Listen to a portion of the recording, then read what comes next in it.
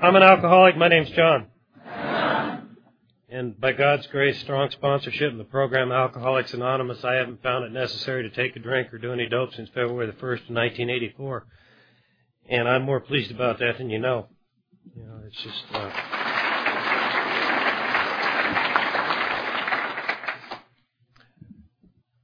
I want to thank Judy for inviting us, John and Barbara and Pokey and Penny for the fun we've had. You know, I'm not a social creature. I don't talk to people real well, and I don't do things really well. And they've got 2 dogs, and I found a big easy chair. I do easy chairs real good. And one of those little lasers, and the dog chases this laser light, and I just entertain myself for hours. In fact, I was told this morning the dog was sitting in front of the chair waiting for me to get up. And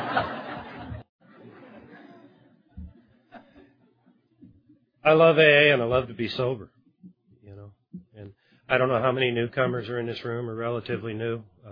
They haven't asked for a show of hands, but if you're new and in the rooms of Alcoholics Anonymous, all I can tell you is I hope you stay here till the want to comes if you're anything like me. I came to Alcoholics Anonymous because drugs and alcohol had stopped being my friend. They'd quit working. You know, they weren't doing to me what they used to do, and I sure as hell didn't want to be here. You know, and I went to meetings of Alcoholics Anonymous because I had no other place to go, no choice. And I hung around these rooms just to stay physically sober. That's all I wanted. And I hung around these rooms, and somewhere 2.5 years sober, a want to came, and something changed. You know, and I'm grateful for that. So if you're new and you feel like you're sentenced to a life of doom and gloom, if you stay here long enough, the want to comes, and at least it did for me. And I don't think everybody's story is that much different. I know there's some people that came right in here and put the plug in the jug and life got wonderful, and that's not me. That's not my story. I brought a liar, cheat, thief, and pervert, among other things, to Alcoholics Anonymous. You know, I brought me here. You know, Jonathan shared about me holding him off the balcony. And yeah, I had to go to work in the morning. He was crying, I was awake, and it seemed like the answer at the time. You know, I mean, I wasn't wrapped real tight when I got here. And I went through, I'm going to back up, but I started drinking early, you know, for back then. I mean, 12 years old was early back then. It's not by today's standards, but early. And when I got to Alcoholics Anonymous, I was looking for people to blame, you know, for my problems, and I took a good look at my mom and dad. You know, unfortunately, you know, we're married over 50 years. My dad's a man, my mom's a woman. They've always been like that, and they like it that way. Neither one of them drank and caused a lot of trouble. You know, they're just good folks. My mom's from Michigan, my dad's from Virginia, and they're just people. So I can't blame them. I blame my older brother and sister. You know, and Jonathan shared it today. My brother's 11 years older than I am. My sister's 12 or 13. And the difference between a program family and the family I came out of, and I'm not really blaming them, but the difference is Jonathan loves his little brother, and my brother and sister looked at me as something my parents did to ruin their teenage years. You know, and that's really the difference, you know, and Alcoholics Anonymous has healed our relationships, you know, between my brother and my sister. I came from a family that was pretty damn normal, really. I mean, my brother turned out to be an alcoholic, among other things, but he's sober on the program longer than I am, unfortunately. No, really, fortunately. He doesn't let me forget it, you know. And my family's of the type that has a lot of family get-togethers and reunions. And they'll get the liquor counter set up, and they'll pour drinks, and they'll go sit down and talk. And they do that. Except for Vince and Herb. Now, Vince and Herb never sat down. They always had a can of beer, and they were walking around laughing, talking, and I was following Vince and Herb from the time I was that tall. because Vince and Herb were having fun. And they'd let me have sips off their beer. And, I mean, as a little kid, it didn't necessarily do anything to me, but I recognized Vince and Herb were the people I wanted to be like, to have fun. The rest of those people were old, Vincent and Herb were too, but they acted like me. I mean, and I was attracted to that. And I grew up my dad was a professional gambler that gave up gambling and became a construction worker, a union man, good union man. He raised us well, and I'd sure like to blame him for something, My parents didn't deserve me is what I'm trying to say. They didn't deserve the kid that picked up a drink and tore their heart out, started stealing from them, started lying to them, They just didn't deserve that, And as I got older, and the neighborhood we lived in down there was a pretty dangerous neighborhood, and it was a bad neighborhood, and some of my friends started getting killed, and my parents moved me to a better upper middle class neighborhood. And I immediately, when I left that neighborhood, and moved into the new neighborhood, I was not going to be the same as I was over there. So I immediately, over there, I was fearful because people were getting hurt, and I don't like that. I'm afraid of pain. And I immediately used my size. I was 6'3" in the ninth grade. I mean, people called me Stretch in the ninth grade. I mean, I grew and then stopped, and everybody finally caught up. But when I moved to the new neighborhood, I just went crazy. I was trying to play sports, and I found the people that were partying, and yeah, I've been doing this all the time. I never had. I mean, I started drinking on a Friday night. By Sunday, I was smoking dope, and I'd never really done any of that other than the family stuff. I'd do stuff like punch lockers and knock them off the hinges, and people thought I was nuts, and nobody ever messed with me, and I liked that. I didn't have to fight a lot, and the advice Jonathan got, turn around and walk away from a fight, came from my dad. My dad taught me that. That's walk away, turn the other cheek. And if they follow you and are going to hurt you, then defend yourself. And that's where that came from. And I'm not a fighter today, and I still live by that. I turn around and walk away. And I drank my way out of sports. I mean, I loved basketball. At 6'3" in the ninth grade, you're a star in basketball, And I was clumsy, and I still was a star in basketball. People looked up to me, but I didn't want people to look up to me. I didn't want people to pay any attention to me, really. And I just drank and used. Somebody had mentioned, from here had mentioned La Habra Heights, and the city I live in is at the base of La Habra Heights, and the Heights is a lot of avocado groves and big homes, and we'd go up to the Heights and drink in the avocado groves when I was a kid. Get back up in there, and there was a place called the Sand Pits, it's a big excavation where they get sand, and they stopped doing that. Now it's just a big hole in the ground, and I'd go to the bottom of that, and one or two friends and I'd drink. I mean, that's the kind of drinking I did from the time I was a kid. I'm not a social drinker. I'm not an active drinker. My sister owned a business, a flower shop and an antique shop, and as I got older, I went to work for her, worked on the weekends, so I always had money, made an important discovery about 14. When you got money, you got friends, You can buy people. I knew that at 14 years old, And her and her husband moved out here and gave me that business. I was 17, 18 years old, and I had a business. I had a pocket full of money, and they were living in some little town out here called Jeromesville. And I've asked a lot of people, nobody knows where it's at. And it's somewhere near Ashland. All I know about it is it has a Chevy dealer, a post office, and a bar, and that's where they did. And they gave me that business. It took me 2.5 years to drink and use that thing into the ground, and they came back and gave me some cash and got me out of the business. And they've since built it back up and are doing real well, and, I'm glad for them. But I just drank and used. I hired people, I hired a friend of mine's wife to work for me, and I violated that friendship. I bought her with drugs and alcohol. I did those kind of things to those kind of people, and I wasn't hurting anybody but myself. I'd get money together, and I'd move out of my mom and dad's house, and I'd blow it all and move right back in, And I'm not hurting them people. I'm not doing anything to them. I had a friend that lived down the street that was an all-American guy. World campus afloat and an academic, and I was hanging with him, trying to do right, and I'm watching his younger brother over there smoking dope in the garage, and I'd intuitively end up in the garage. And it got so I spent more time in Dave's garage than Dave did. He'd get up Monday to go to work, and I'd still be there, drinking and just amounting to nothing, and periodically my dad would do things like wake me up and take me down someplace and get me a job.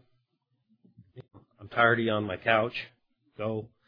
And I'd work and I'd get things together and I'd pull it together for 2 or 3 months, get a place, start partying, get drunk, get loaded, tear it all up, move home to mom and dad.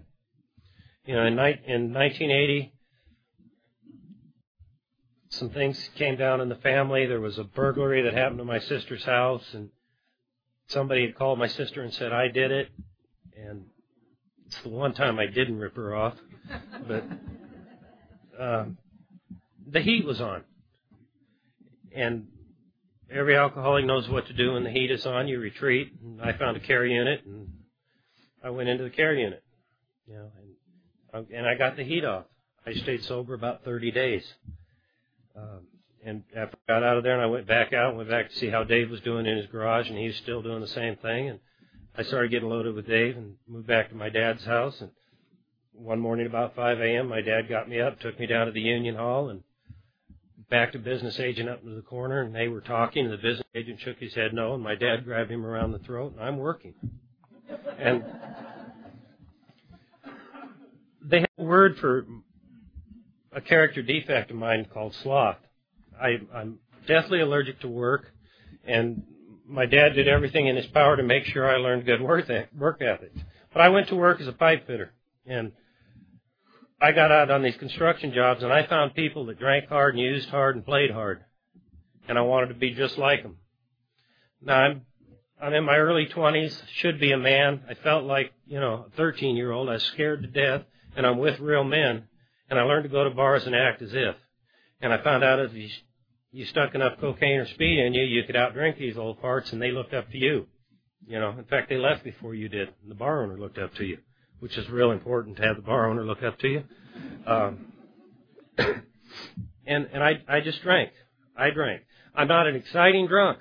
I'm a planning drunk. I can name hundreds of times we sat on Friday night in Dave's garage, a bunch of us, and we're going to go to the Colorado River. I'm probably 4 hours from the Colorado River.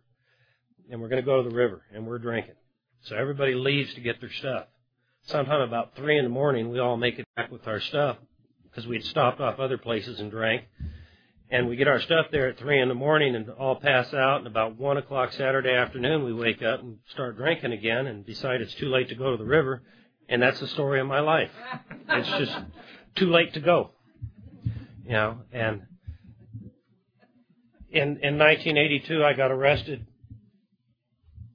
I'd come out of a pool hall bar. It's mostly a pool hall, but I come out of there and I had rear-ended a car and I waved him into a filling station and I took off and I hit the curb and blew 2 tires and parked my car and went back in there and started drinking and waited to get arrested because I knew it was coming. My truck wouldn't go anywhere. And I did. I got arrested, and a nice guy like me had never been in jail before. And I went to jail on my first 502. I got busted for possession of cocaine a week later at the same bar. I was celebrating that I was going to beat the deal with the 502. And it worked with my family. So I figured it's going to work with the judge, so I went back into a hospital program, got hospital stationary and all that. And it worked. The probation officer and the judge let me do. In California, it's called diversion. It's for first-time drug offenders, and they send you to school and do all that stuff. And mostly the diversion program there educated you how to stay out of the system. Like when it's 2 o'clock in the morning and 38 degrees outside, don't drive with your windows down and your head hanging out of the car. That's a bust.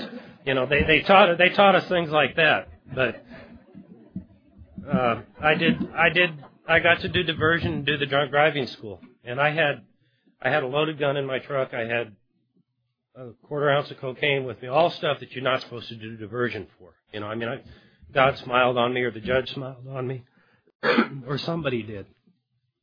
But I was introduced to Alcoholics Anonymous this time. The first time through the hospital program, I was introduced to AA, but I wasn't introduced to AA because I wasn't there. You can be in these rooms and not be here. But the second time in Alcoholics Anonymous, I was introduced to AA. I actually met some people, and kind of looked around, and I still didn't want what you had. I didn't want gray hair. I didn't want to be old. I didn't want to smoke. I didn't, And I backed out of Alcoholics Anonymous slowly. I mean, I was doing some AA and staying sober. I had about 8 months sober. I took a job up in Palmdale, California, which is probably a 2-hour drive from my home. So it necessitated my staying out there during the week, and which was good, And I rented a furnished apartment with maid service because they have that because there's an Air Force base out there and they had things like that. And my downstairs neighbor was a sober member of AA, and he went to one meeting a week and drank near beer. And I did that with him. And I went to one meeting a week and drank near beer.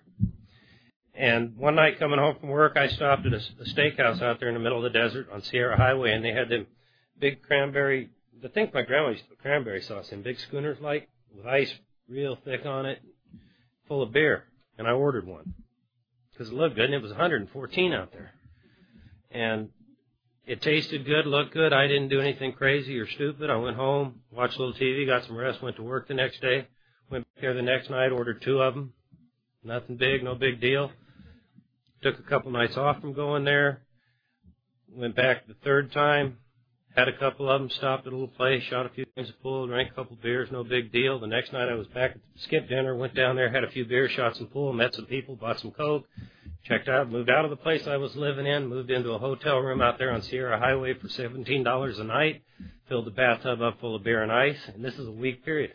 Met a guy that was shooting dope. I'd never stuck a needle in my arm, and I'm slamming cocaine with a bathtub full of beer and ice, laying horizontal peeing on myself, and that's what drugs and alcohol did to me. And that's where it took me. That's the best I could do. And I lived like that up there for about 3 months, and you know where I ended up? Mommy. I'm a 26-year-old mama's boy at this time. I went home to mom one more time. And I was they were I thought under the illusion that I was still sober. But I know they knew I was loaded because the phone calls home stopped and all that stuff. All that changes. My patterns totally changed with them. And I wasn't hurting anybody but myself, and I was tearing my folks' soul out a little bit at a time. Just a little bit at a time. And I was laying around their house one day, and I had to drink. I had to drink. It was calling my name, and I didn't want to hurt them. I was having that terrible fight. I got to quit. I can't hurt these people no more. And I resorted to doing something that I hate, work. I went out and topped my dad's trees and took them to the dump so I could buy a 6-pack of tall Budweiser. And I drank that 6-pack on the way to the dump. And when I left the dump, I picked up another 6-pack of tall Bud, and I drank those, and I went to the care unit. And there was no deal to beat. There was the only thing to beat was that voice inside my head saying, I got to drink another one. I got to have another one. And that was the only place I knew to go to make that stop, where I was safe. And I went into that care unit hospital, and there was a lady working in the back room. Her name was Mary R. And when I came in, she'd seen me there a couple of years earlier. And a couple of years earlier, when I came out of, about my 3rd day there, I woke up because they medicated me real heavy when I went through the door. And I made a mad dash for the back door, and Mary had the last office, and she stopped me. And she allowed me to go outside and sit and think and make a decision to stay. And I stayed through the program. But this time when Mary saw me came in, she asked me, are you through? And I said, I hope so. And she said, if I call somebody from Alcoholics Anonymous, will you go with them? No questions asked. And I said I would. And she didn't call somebody from her home group. She called another group. She called a little men's stag that was at that time in Fullerton, California. And they came and picked me up and took me to a meeting of Alcoholics Anonymous. My home group is called the Dog on the Roof Group. And it was a men's stag, and there was some real crusty old guys there. The founder of the group had died prior to my getting sober, but there were some old-timers there, a guy named Bob L. and Al W. And tough AA. And Bob said some things that first night that, still baffled me. I mean, I was brand new, and he called on me to share, and I shared, and he just ripped my ass. Pardon my language, but he, about BS and, newcomers and don't know nothing. And Bob used to say things that didn't make any sense and still kind of don't, but he'd say it takes a hell of a big dog to weigh 1,000 pounds. And today I believe it was the load I was carrying when I came into Alcoholics Anonymous. And I got a sponsor in that group, and that man's still my sponsor today. And from that day to this, I've never found it necessary to blame my group, blame my sponsor, blame the people ahead of me in Alcoholics Anonymous for what's going on in my life. And I believe that's the thing that's allowed me to stay sober in Alcoholics Anonymous. Because when I got here, absolutely, totally, completely out of answers, they were doing things in AA.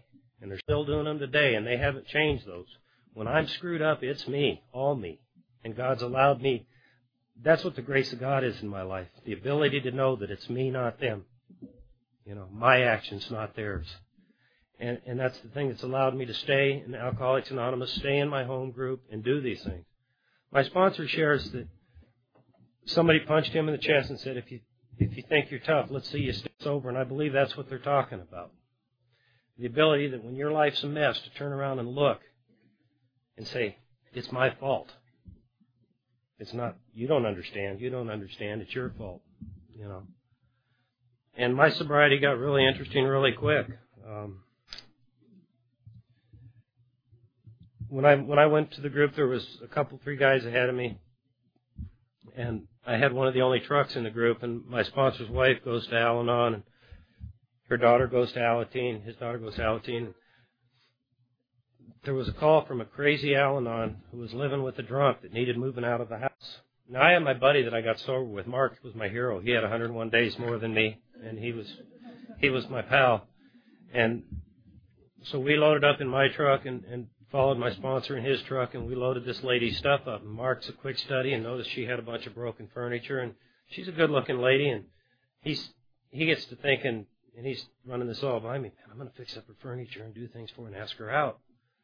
And I said, well, I'm going to try this sponsorship stuff. And I went and asked my sponsor, can I ask her out? And he's heard my fifth step by now and thought it would be a good idea. And I did. And I'm about 6 months on the program when I started asking her, somewhere in there. I'm not real good on times. And one of the other wise old-timers in the group that had 2 years told me Al-Anons have a 3-date rule, that you're not going to get. And I'm strictly acting on lust. And he told me Al-Anons have a 3-date rule that you're not going to get anywhere till the 3rd date. So, okay, I can be patient. And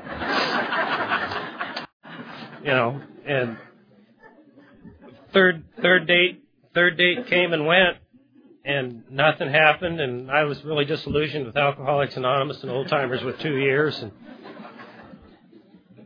and I called my sponsor sniveling, and that's another thing about our home group, and I'm really kind of proud of it. On the front of a lot of podiums, you'll see a sign that says, we care.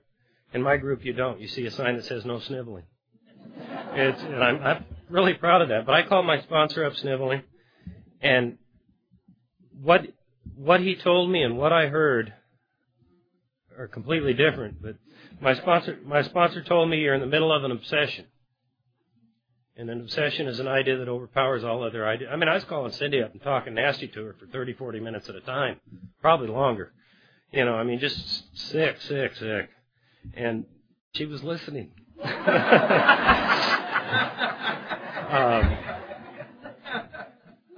And the answer to break any obsession is to not have any contact with it and do 30 meetings in 30 days. And I called Cindy up and gave her what my sponsor said. My sponsor said, if we don't have sex, I can't see you for 30 days. That's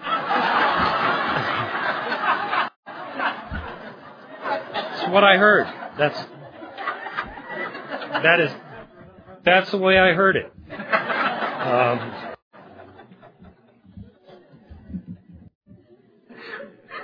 We did, and we've got Jonathan.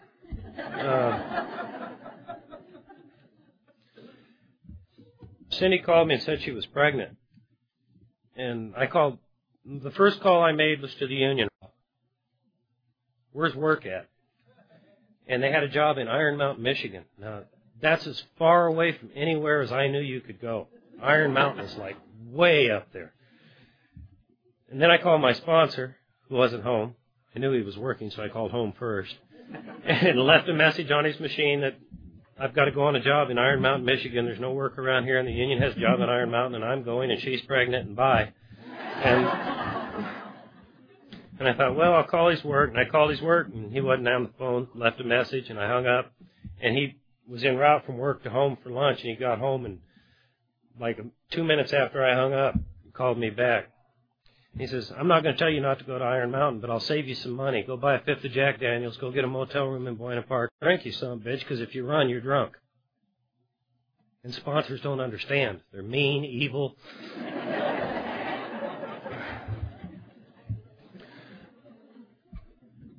And so I got in my car and I drove up to his house.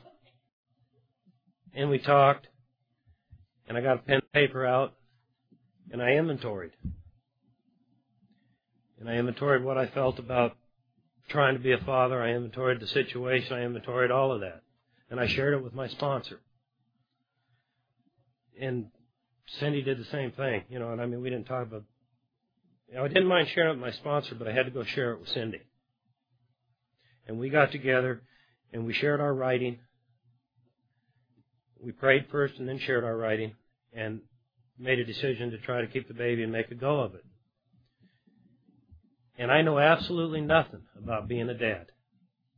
I don't even like working. And I recognize the fact that I'm going to have to work if I'm going to have a kid, and I don't like that. And I was nuts. Like I said, I brought me to Alcoholics Anonymous. I don't believe you put the plug in the jug and life gets wonderful. It gets better. But stuff happens. And I believe as a sober member of Alcoholics Anonymous, I have an obligation up here to share that stuff happens. Happens to me, it's going to happen to you. And you better be ready for it. You got to go to meetings, you got to have a sponsor, you got to have a home group, you got to have steps. You got to have people in front of you that's having stuff happen to them and they're walking out the other side sober, or you ain't going to make it. I wouldn't have. I wouldn't be sober today if I hadn't seen my sponsor go through surrenders. And he didn't hide them from us. And he let us see his pain. And he let us see him walk through the other side sober. And I'm grateful for that. When I was new, my sponsor was more than human. It was like everything I had in the world to hold on to. And when my sponsor became human, he became a tool of the program Alcoholics Anonymous to me.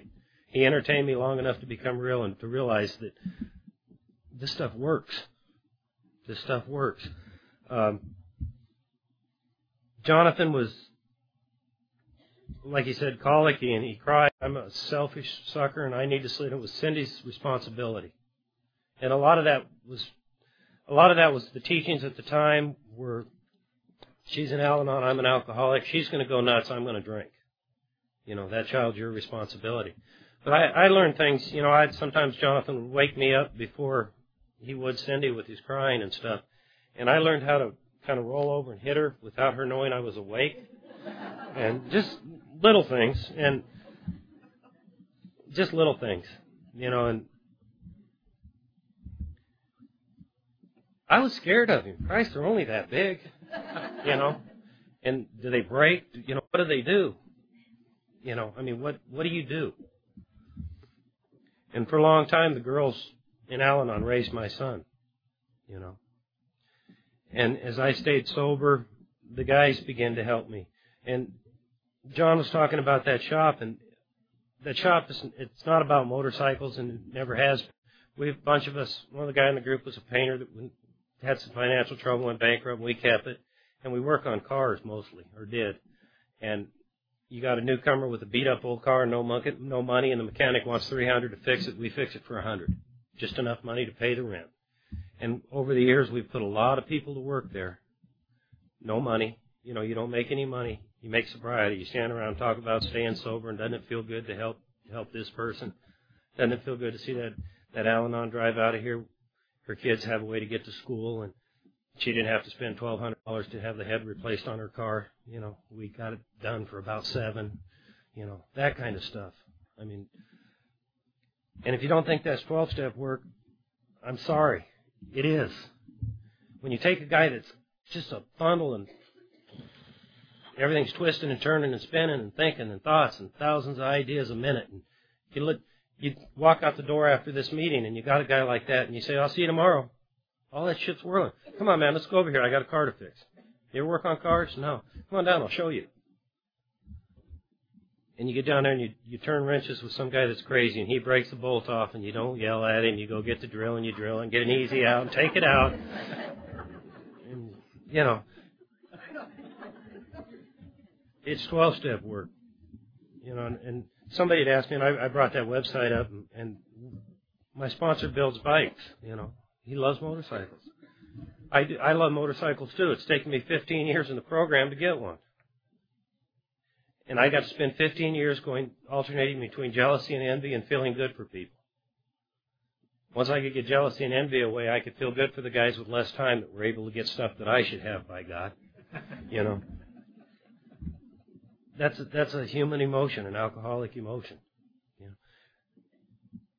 We put a bike together to put in a show, and Alcoholics Anonymous isn't necessarily about motorcycles. And what brought it up was somebody cooked last night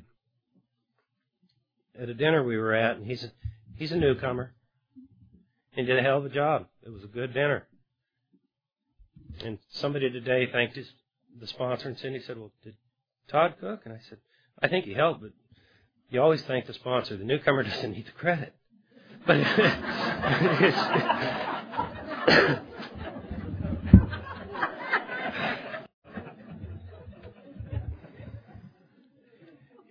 it's action.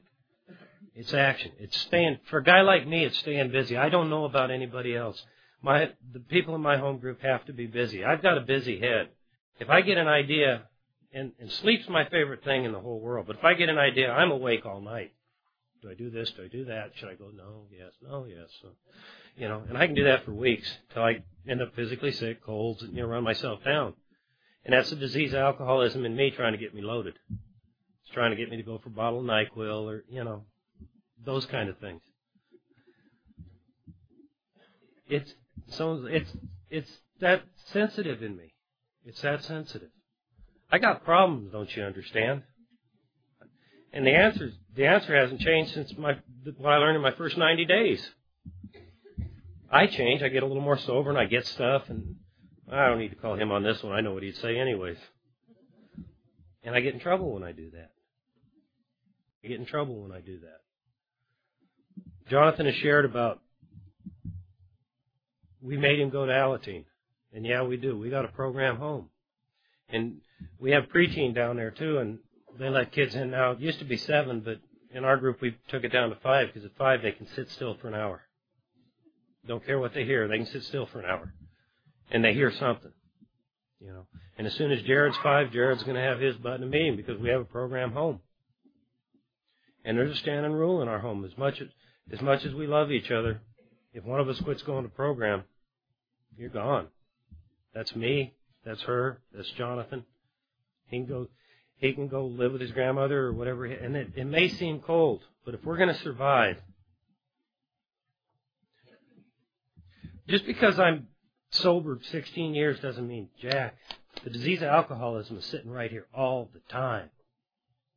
All the time. And if we lose God in that house, and if we lose program and we lose sponsorship, I'm that far away from where we were when I was holding him over the balcony. That's just an indicator that I'm capable of that. I don't like to think so. And that's the truth about John. 16 years gives me a buffer and it gives me some time, so I didn't mean to say it like it don't mean jack, but it does. The disease of alcoholism is right here. And the big book says, you have a daily reprieve contingent on your spiritual condition. God's been good to our family, and He's never let all 3 of us get in a bad place at the same time. And that's the truth. It just is. Cindy and I can be in a bad place and Jonathan's up. I can be in a bad place and Jonathan can be in a bad place and Cindy's up. You know, and it works that way. And I don't know if you're big on slogans or not, but they really do. Nothing's worse than to be ready to choke your son to death because he's not doing his homework. And easy does it, Dad. And I can't get mad at him for using program. In fact, I end up laughing. I mean, I didn't know things with Jonathan about discipline. I knew Jonathan loved computer games when he was little. He loved to piddle on the computer, and I was going to use that as a discipline. You can't play computer games for 30 days. You can't. And then I talked to my sponsor, and my sponsor says, "You dumb, don't take away something from him that'll better him. The more time he can spend on that computer, whether it's playing games or whether it's doing his homework, the better he's going to become, the better student he's going to become. Take away something else." And we talked about it, and we decided he didn't need to watch cartoons for. And it's like that with Jared. Jonathan talks about Jared at the computer, and we bought him some learning games. And I'm not real computer literate. I get by. But it's funny to watch a 3-year-old. All you can see is the top of his head in that big chair, working the mouse and playing a computer, And whether you know it or not, that's a program of Alcoholics Anonymous, Al-Anon, and Alateen. My sponsor shares it that he doesn't see how anybody can be so selfish as to come to this program, find ways to live, ways to give to people, a God, and then not want their children to have it. And I've allowed Jonathan to not like it, not want to go and go anyways. And he hung around long enough till the want to comes. Jonathan's real active in service, real active, as you can tell by his story. Me, I'm active in service at the group level, in my group a lot. I have a lot of little commitments that I do at the shop, in the meetings and all that. I occasionally go into the penitentiary. I used to do a Skid Row panel that's no longer there anymore. Another guy in our group took it over when I became possessive of it. Because that's the way I am. It quit becoming the Dog on the Roof's panel, and it became my panel. And my sponsor and his wisdom pulled me off of it. And my little ego almost drank over that. They don't understand. I love AA and I love service. I was laughing. They're talking about concepts, and I asked my sponsor when I was new, "What are the concepts?" And he said, "The only concept you need to know is if you don't pick up a drink, you won't get drunk." And he said, "Now, ain't that a concept?" And I haven't asked him again. I haven't asked him again. I love being sober. Cindy and I have been married as long as we're sober, 16 years. Well, September, that's like 16 years. We got married in 1984 at the Southern California Convention. My sponsor was chairman that year, and he left the chairman's dinner to take us to a chapel, actually to a house with Christmas lights and a preacher. It was cool. And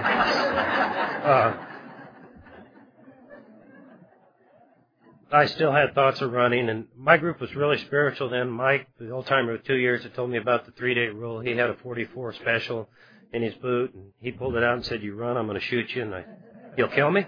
He says, "No, I'm just going to shoot you in the leg." And I mean, I really seriously thought of running, and still. And we went down, and my sponsor caught a lot of heat for leaving that to support us. And I'm grateful he did.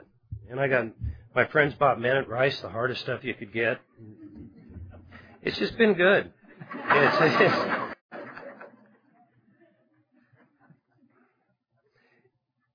If you're sitting in here and you don't have a home group,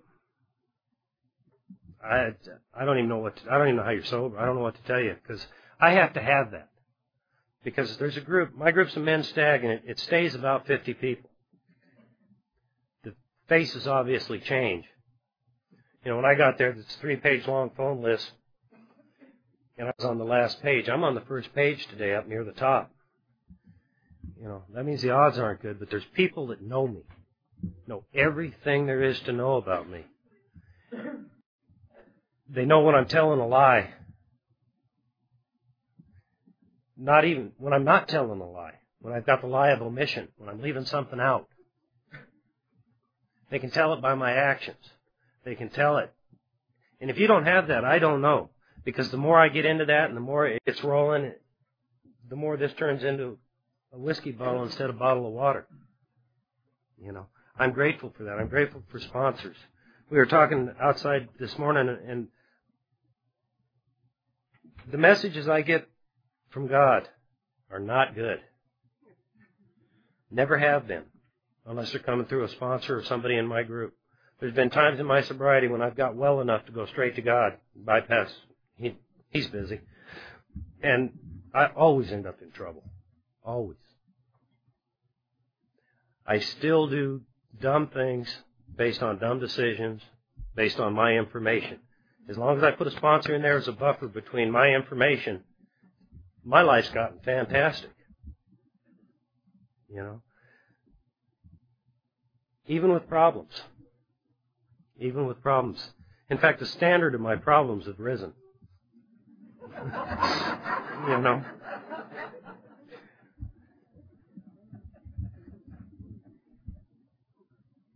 I was 26 years old living on my mom's couch with about $1.89 in my pocket. I own 2 suits today. I didn't even have a suit then. I got a fat suit, which I'm in, and I got a skinny suit.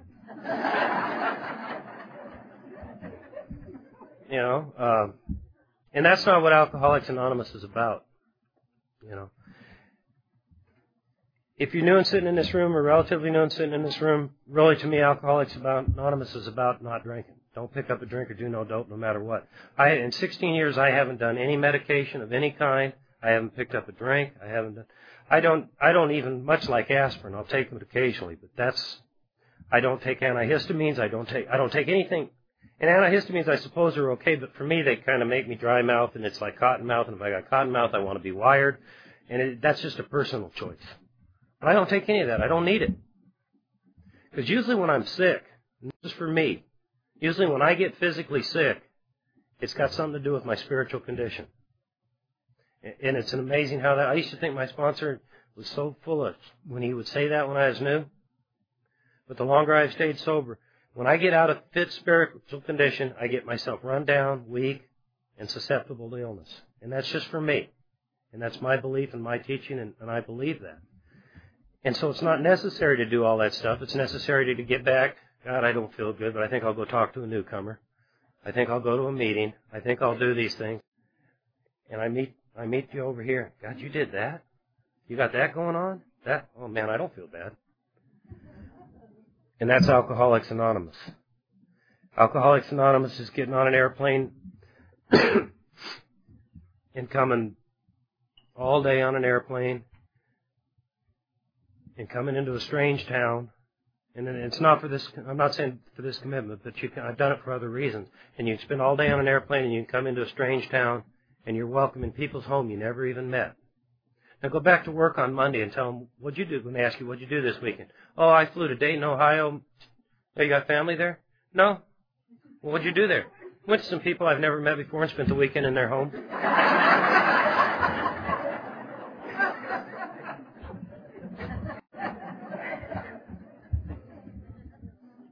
That's only in the fellowship of Alcoholics Anonymous, you know, only in this fellowship.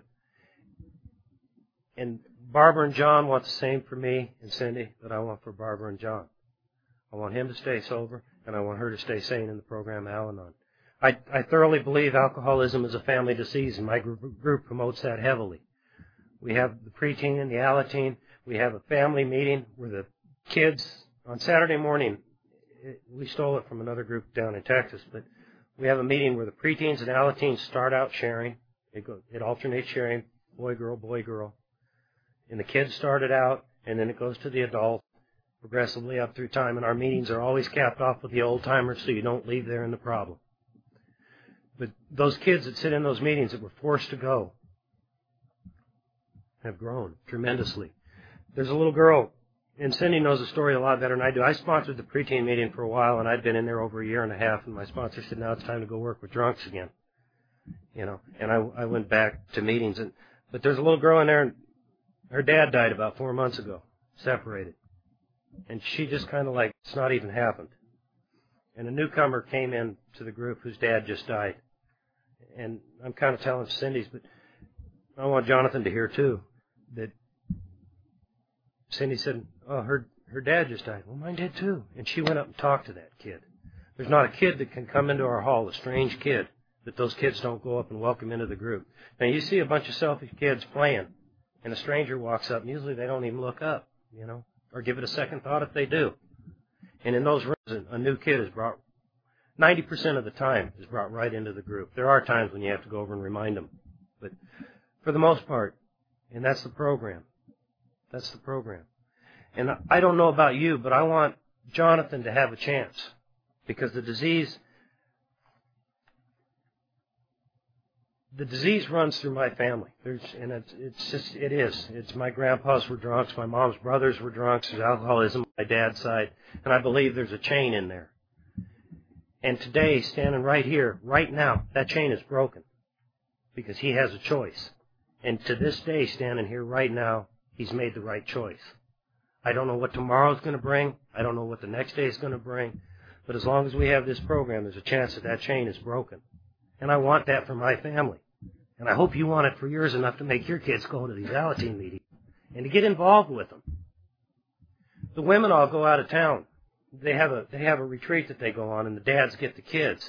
And it's like every year, what do we do? Let's take them to the shop.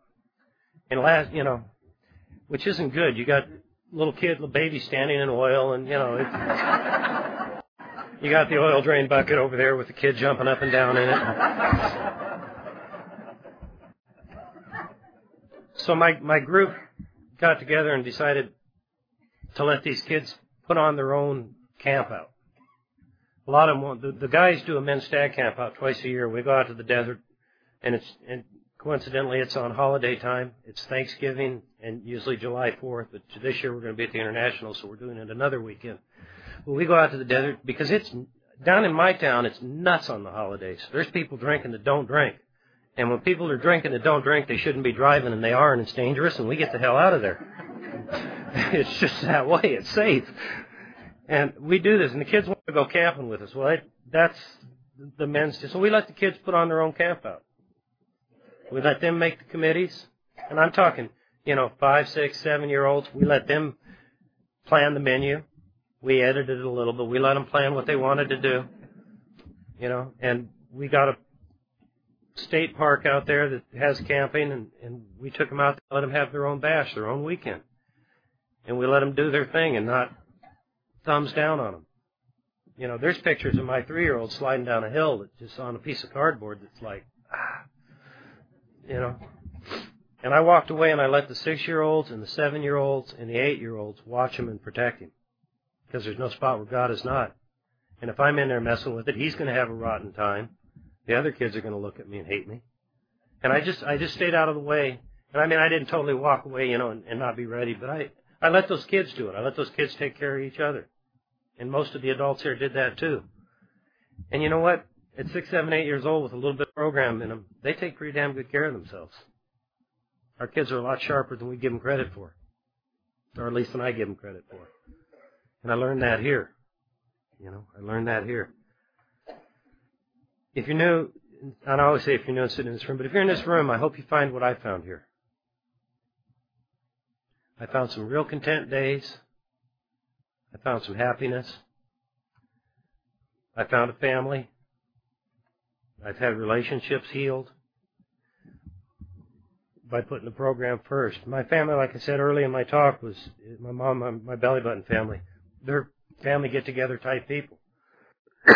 And I didn't go to those things. I went to Alcoholics Anonymous when I got sober. And I rarely go to those things today. And I used to get hate letters. Vicious letters from my sister. Ugly, mean, when I was new. About how could you be so selfish when we're all over here. And all it is they wanted to stand me up and say, look, he's sober. Ain't he wonderful? And I just stayed here in Alcoholics Anonymous and did those things. And time healed the wounds. Time healed the wounds. And my sister and I have a good relationship today. We don't spend a lot of time together. We'll zip something on the email. We'll call each other on the phone. We'll see each other. We do things in our group at Christmas, have a place for alcoholics to go on Christmas that don't have a place to go. And Cindy and I have places we could go, but we're there with the drunks, with the Al-Anons. And at the end of the night, late, after all the group stuff is done, 10, 11, 12 o'clock, we go over to one of the folks' house and see them. And today that's okay with them. Today that's okay. I've been able to keep my priorities straight, and my priority is sobriety. You know, and time is taking care of all the rest of the stuff. I've learned a lot about amends that way. You know, every amends that I have tried to rush into that I thought had to be fixed right now, I've only made worse. When I've gotten out of the way and been with drunks, they work out when they're supposed to. The person pops up. Time takes care of it. I get a phone call. You know, and I don't want to talk much about Salt Lake, but what made Salt Lake so special to me, because I was scared to death when we shared there, because I'm not worthy. You know, I'm just a lay down horizontal, pee straight up in the air kind of drunk. I mean, I'm not. What made that so special was a couple hours before the meeting, my home group, they were there, but they had gotten together and they had a meeting. And everybody shared in that meeting and brought it back down to basics. No ego, no nothing. This is what our group is about. This is what we stand for. This is why you're sober. This is who you are. Because when you're gonna talk, you can lose sight of that. I called my sponsor this morning and got to get back to basics. Tell them where you got it, how you got it, what got you here. You know. And anytime I'm trying to do more than that, see, I'm 3,000 miles from home, and I can stand up here and be anybody or anything I want to be. I can do that. I can lie. God, I lie good. And I have to make that phone call in the morning and call my sponsor and get reminded of what I need to do. Because I'd rather you think I'm wonderful. But I'm not. I'm a liar, cheat, and thief and pervert. It's better today, because of the program Alcoholics Anonymous. I'm on a job today that I try to steal nothing from. You know, I went to work at 6 years sober for Hughes Aircraft, and they closed down. When I left Hughes, I didn't steal a thing, and I could have. I could have taken a bunch of stuff. Now, my work partner, Louie, when he got laid off a month later, my house is halfway between the job and his house. I come home one day in my garage full of stuff. And I call my sponsor and, what do I do with it? You tell a guy to get his stuff out of there. And that's what he did. He took his stuff and left mine. Louis stole all my toolbox and my stuff and put them in my garage. And I can't very well take them back to Hughes now. And what Alcoholics Anonymous, what I've done with that, the toolbox went to a guy that got sober and wanted to be a mechanic and couldn't afford a toolbox. He was working out a little plastic thing. And I gave him a rollaway. The ladder went to the group, to the hall. Just those kind of things. I still have the snake, the drain snake, and when people in the group plumbing plugs up, I go snake it. Don't charge them. I go fix their drains. No, and that's the only way I know to make those kind of things right. And today, the best of my ability, I don't steal.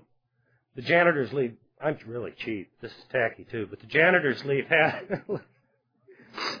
They change the toilet paper and leave half rolls, and they're going to throw them away. So I asked my boss, "Can I have those?" I'm cheap. That stuff's expensive. I haven't bought toilet paper in 6 months.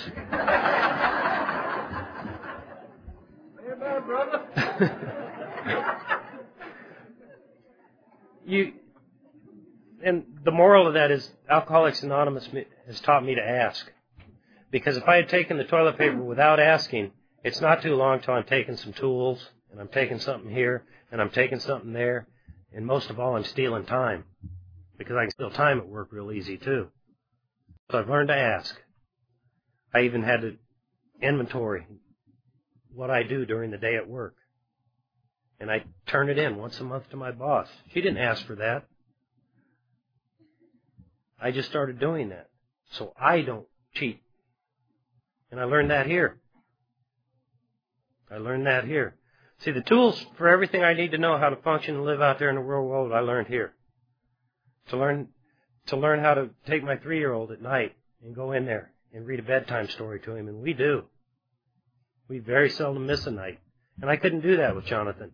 And, you know, Jonathan, to the best of my knowledge, he ain't jealous of that. And he doesn't hate his dad because I can do it with him and I couldn't with Jared because of this program. Because Jonathan understands and he's learned about the disease of alcoholism. That through sponsorship and through this program, when Cindy got pregnant with Jared, Jonathan was a part of that right up until the moment of delivery, and then he left the room. He got to see his mother go through labor and the whole thing. And that may be much, but we wanted him to be a part of that, to know that he's my number one son, man. You know? And I might not have been a good daddy when I was new, but I'm sure trying like hell now. And the only way I can do that is continue to stay sober.